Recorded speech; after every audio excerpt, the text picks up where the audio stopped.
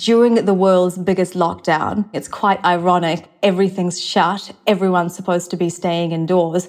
But I think that we are seeing one of the biggest events in India in its history, I would say, in independent India's history.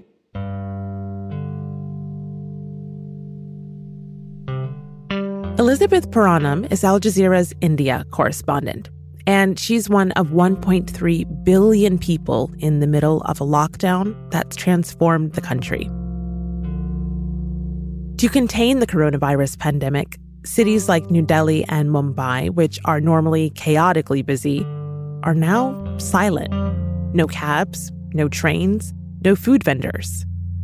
Prime Minister Narendra Modi announced the lockdown on March 24th with a clear sense of urgency.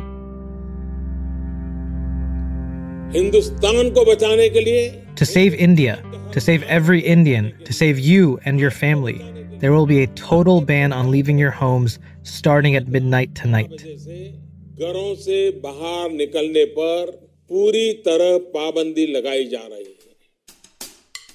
Despite the 3-week lockdown, India's COVID-19 cases are on the rise. Some people have already died of the disease in Mumbai's dense slums, where clean water is hard to find and social distancing is near impossible. And then there's the lockdown itself, which has left millions of people homeless and hungry. I'm Malika Bilal, and this is The Take. Today we're in New Delhi, where Liz lives, along with nearly 22 million others. Most people are shuttered in their homes. They're only allowed to go out to buy essentials like groceries. But hundreds of thousands of migrant workers are roaming the city's eerily quiet streets. They are people who moved hundreds of kilometers from their rural homes and are now uniquely vulnerable under the national lockdown. The number one reason why India's lockdown has been so heavily criticized is because since the lockdown was announced, it led to a humanitarian catastrophe. India is huge, and there are 120 million migrant workers in India. These are people who work in different states to where they're from. It's no secret. This number is readily available, and most of them are daily wage earners. These are people who have to work every day to survive. They live a hand-to-mouth existence. Migrant workers in India work lots of different types of jobs. They're rickshaw drivers, milkmen, construction workers like Liz mentioned. Many of them get food and shelter directly from their employers. Of course, with the lockdown, those benefits disappeared. When the lockdown was announced and all businesses had to shut, these people lost their jobs. And because they lost their jobs, they could no longer afford to pay rent. All bus and train services were cancelled around the country with just a few hours' notice, and that led to a huge rush at bus and train stations, defeating the purpose of a lockdown and trying to keep people apart and social distancing. And after bus and train services stopped, we saw hundreds of thousands of migrant workers walking hundreds of kilometers to get back home to where they're from so that they could have some safety, so that they could be home, so that they could have enough to eat, enough to drink. At least 22 people have died making that journey from starvation, from dehydration, from being hit by trucks while walking on highways, including children. A whole group of people were killed in a forest fire because the highway itself was shut, so they took a detour through a forest. A lockdown without any planning for India's millions of migrant workers has led to this humanitarian catastrophe even before we have a real health crisis on our hands. Now, it's worth saying that a lot of countries have responded to the coronavirus pandemic with bad planning. Even with months of warning, the U.S. is short on medical supplies. As recently as last week, Brazil's president denied the virus was even a threat. In some ways, India was ahead of the curve, literally, by imposing its lockdown before the number of cases skyrocketed. But the pandemic isn't happening in a vacuum. India is a country with hundreds of millions of poor people, and a sometimes lawless police force. And that combination in these times has had very real consequences. There were videos of police beating people with batons, and a lot of these people, did interviews with various news agencies, and they were saying, we went out to buy vegetables. Are we going to get beaten if we go out to buy vegetables? There were also videos of police humiliating people, humiliating migrant workers who were walking hundreds of kilometers home by getting them to do frog jumps on the road to punish them for being out, doing all sorts of really silly exercises like push-ups and sit-ups on the road. And we also had a case in the state of Uttar Pradesh where a man had to go to the police station and police officers humiliated him, told him off for leaving the house, and made him hold up signs saying, I don't care about the country, I don't care about coronavirus, I don't care what happens to people. Took photos of him holding up that sign and posted them on social media. So there has been a lot of heavy-handedness by police that's been reported around the country. And again, most of it is, of course, targeted at those people who are poor and don't have the same voice. So I know you've said you haven't been able to go out and talk to people personally, but there are videos on Indian media, on Twitter, Facebook, and of course, India's favorite, WhatsApp. And I want to speak to them specifically. So I want to start with this one that is circulating on Twitter. I'm going to play it for us. So it has more than 12,000 likes at the time of this interview. And likes just meaning, of course, that people note it and many of them are horrified and disgusted by it. What's going on? I can understand them being horrified and disgusted by it. I think this is one of the most shocking videos of the lockdown so far. What's happening is that you have authorities in the state of Uttar Pradesh in a town called Rai Bareli who are spraying migrant workers with disinfectant. Now, these migrant workers who were traveling to get back to where they're from were forced to squat on the road. And authorities say municipal workers who were supposed to be disinfecting buses and inanimate objects got carried away and used the spray on these migrant workers. And you can see them doing that. You can also hear them saying, stay still, close your eyes, and then turn around, face the other way, while they douse them in disinfectant, which authorities later admitted was actually bleach, which is absolutely not supposed to be used on human beings. Most of them were taken to hospital to make sure that they were okay, but they've had damage to their mucous membranes and whatnot because they were sprayed by bleach. The World Health Organization has definitively said that spraying bleach on your body will not kill the coronavirus, and that it can actually hurt you instead. Bareilly District's top administrator, Nitish Kumar, promised that the municipal workers who did this would be punished. But Liz says the incident is an example of a more systemic class issue in India. I think this video really illustrates how certain people are treated in Indian society, because can you imagine municipal workers coming into the area that I live in, a very nice neighborhood, and even thinking about doing something like that? Absolutely not. But unfortunately, the poor are treated this way in India without any accountability. Often they are. And that's what we're seeing here. Once these videos come to light, police came under a lot of criticism that they were being really heavy-handed. And so we haven't seen as many reports of that since then. So the prominent Indian journalist, Barkha Dutt, she's really well known, respected across India. She filmed and she tweeted a video that's also circulating of her interviewing some migrant workers as they're walking along this empty highway towards their hometowns. 100 kilometre, 200 kilometre, ये लोग जो हैं. I'd love it if you could summarize some of it for us. What Barkha did is something so simple. She just decided to actually join migrant workers who were walking. She asked them why they were doing that when there's a lockdown. And they told Barkha what all migrant workers have been telling people when they're asked, what are our options? We have lost our jobs and we have nowhere to stay. And for them, walking is the only option.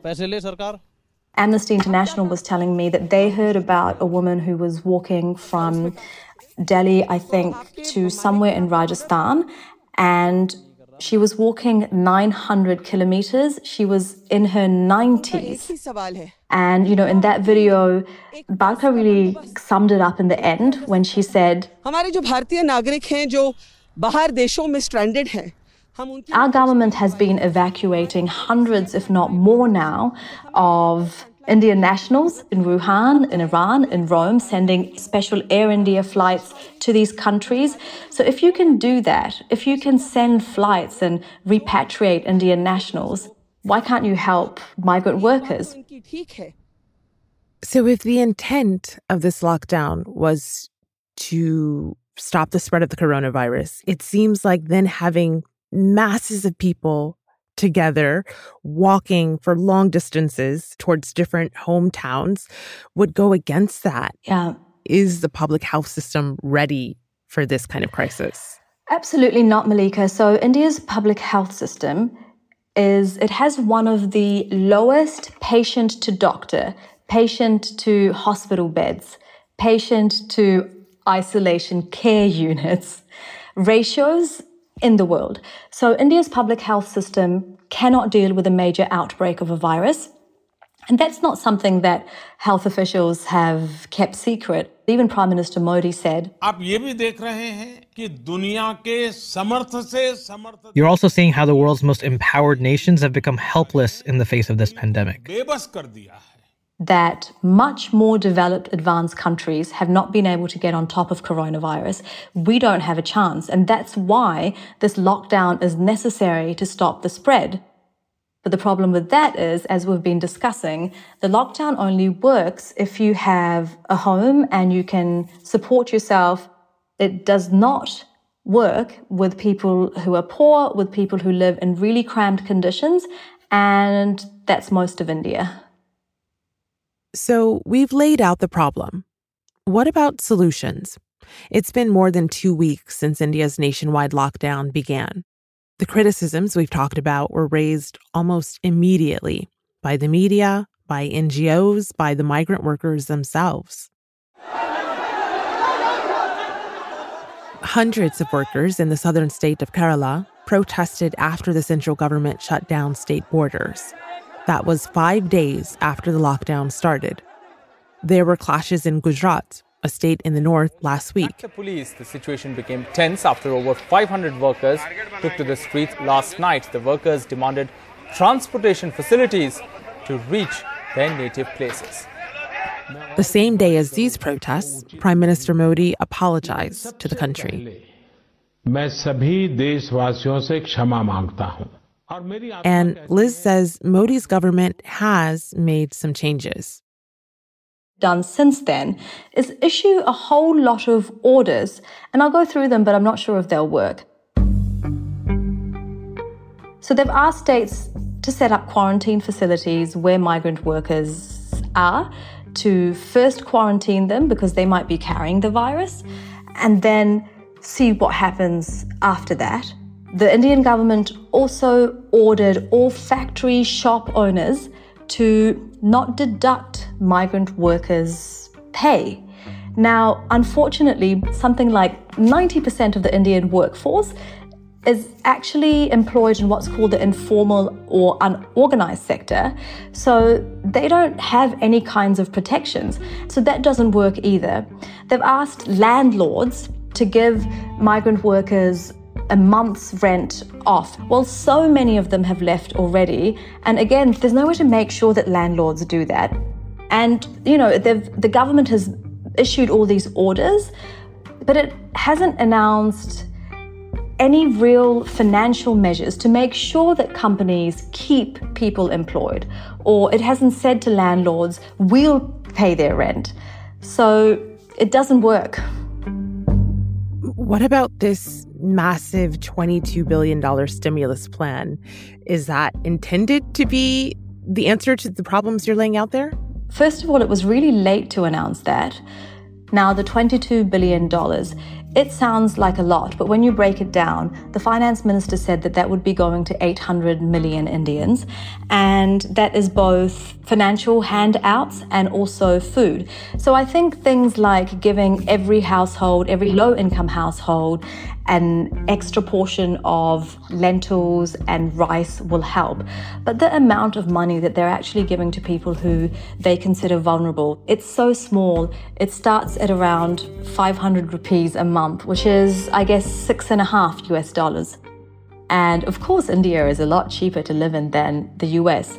But I can tell you that when I buy fruit and vegetables, it costs me $6.5 every time I buy fruit and vegetables. Mm-hmm. So that gives you an idea. It's not going to get you much. It's not going to go very far. Fortunately, state governments have actually been, some of them have been pretty proactive. I mentioned the southern state of Kerala. It's taken all sorts of actions to make sure that they have enough adequate accommodation, that they are fed so that they don't feel forced to go back to wherever in the country that they're from. The Delhi Chief Minister and the Delhi government have also been really good.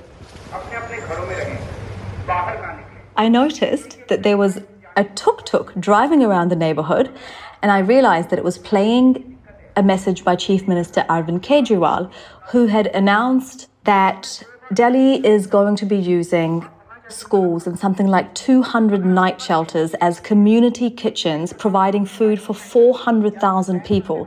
So yeah, Delhi has really expanded, and they announced things like 5,000 rupees for every low-income household. And that's the most generous end of the spectrum.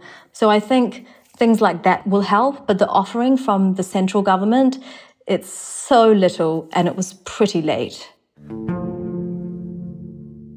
I asked Liz what it's like to be reporting on this situation without getting out there and talking to people. Like a lot of news outlets, Al Jazeera has been trying to figure out how to cover the crisis and keep its reporters safe at the same time. And we've actually updated this episode since we talked to her. She's going to be doing risk assessment, story by story, to see if she can get out and report. But the week we talked to Liz, she was still in her apartment.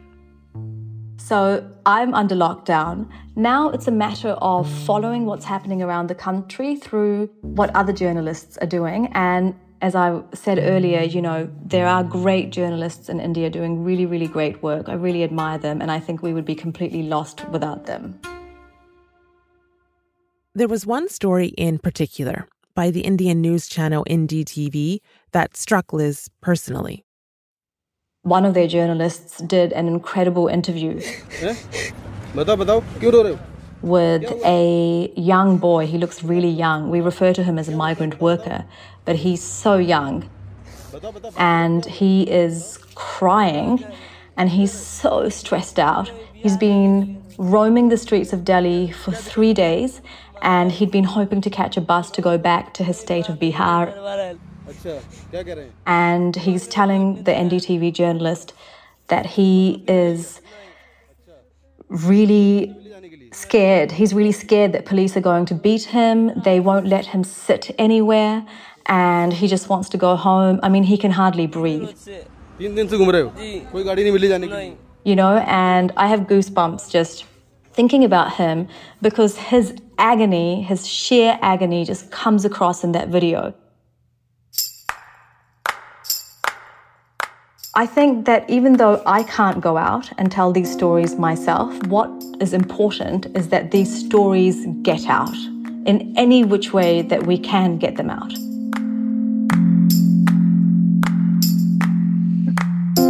And that's The Take. This episode was produced by Priyanka Tilve and Alexandra Locke. with Dina Kispe, Nate Alvarez, Amy Walters, and me, Malika Bilal. Natalia Aldana is The Take's engagement producer. Be sure to check out our pages on Twitter and Instagram. We're at AJ The Take. Alex Roldan is the sound designer behind this episode's smooth audio edit. Stacey Samuel is The Take's executive producer, and Graylin Brashear is Al Jazeera's head of audio. Special thanks to Tabish Talib. If you want to learn more about this story or any of Al Jazeera's India coverage, you should follow Liz's Twitter page. Her handle is LizPuranam.